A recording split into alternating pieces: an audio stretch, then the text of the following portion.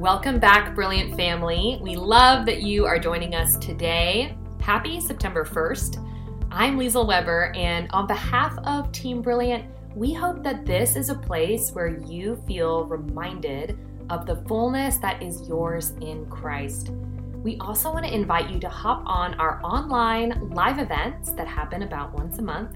Check out our main platform, brillianttv.com, and of course, go follow Graham Cooke on all our social media platforms.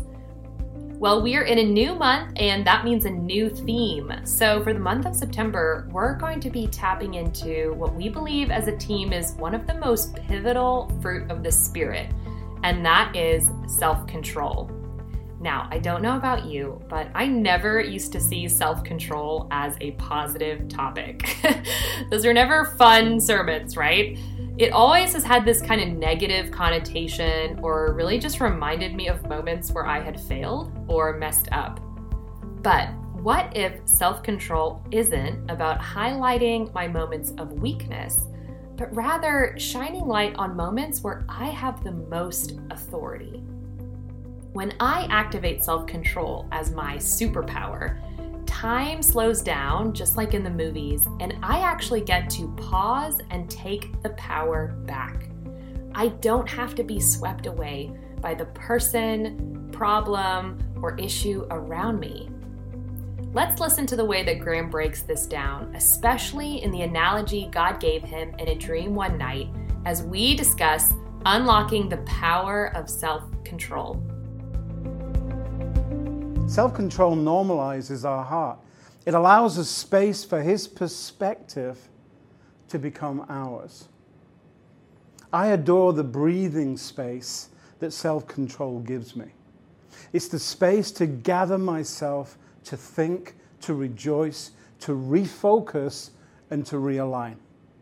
I don't want to align myself with my circumstances, but with who God is for me. Self-control is like having the Holy Spirit come up from behind, wrap His arms around you, and gently say, "Be still." I remember a dream I had many years ago where I was relentlessly chased by a horde of orc-like creatures. It's a huge army that chased me for days, and it was gaining ground, and I was becoming exhausted. And just as I'm looking for a place to make a last stand, I see something shimmering off to the right. And so I run towards it. And it's just a translucent shower curtain suspended by a rail in midair. And I hear the Holy Spirit say, "Go inside." So I do. But I can still see enough to know that the mob is coming towards me. And I'm realizing how big they really are. So as they're getting closer, I get a hold of my sword and I begin to draw it out in the dream. When the Holy Spirit takes hold of my hand and pushes the sword back into the sheath, and He chuckles and He says, "You won't be needing that." He's got His arms around me from behind, and I can still hear the gentleness in His voice. Every time I became fearful or nervous, "Be at peace, Graham. It's all covered." And just when the orcs are upon us, suddenly they split and they go around on both sides of us. And it's like they totally couldn't see us. And the Holy Spirit starts laughing. And I'm thinking, "Shh, they'll hear you." But of course, they didn't. He laughed so loud. But they didn't have ears to hear Him. And what was happening? The Holy Spirit was showing me my secret place where I am untouchable. Your secret place isn't something out there. It's in here. It's on the inside of you, in the inner man of your spirit, where your spirit mingles with God's Spirit.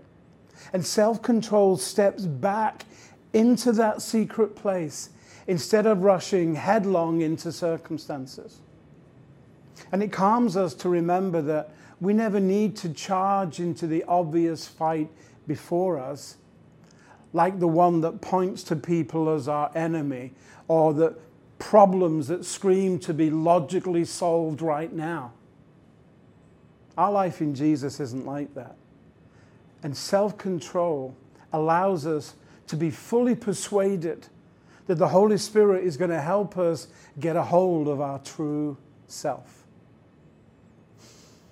And it opens a stairway to join God in His elevated perspective.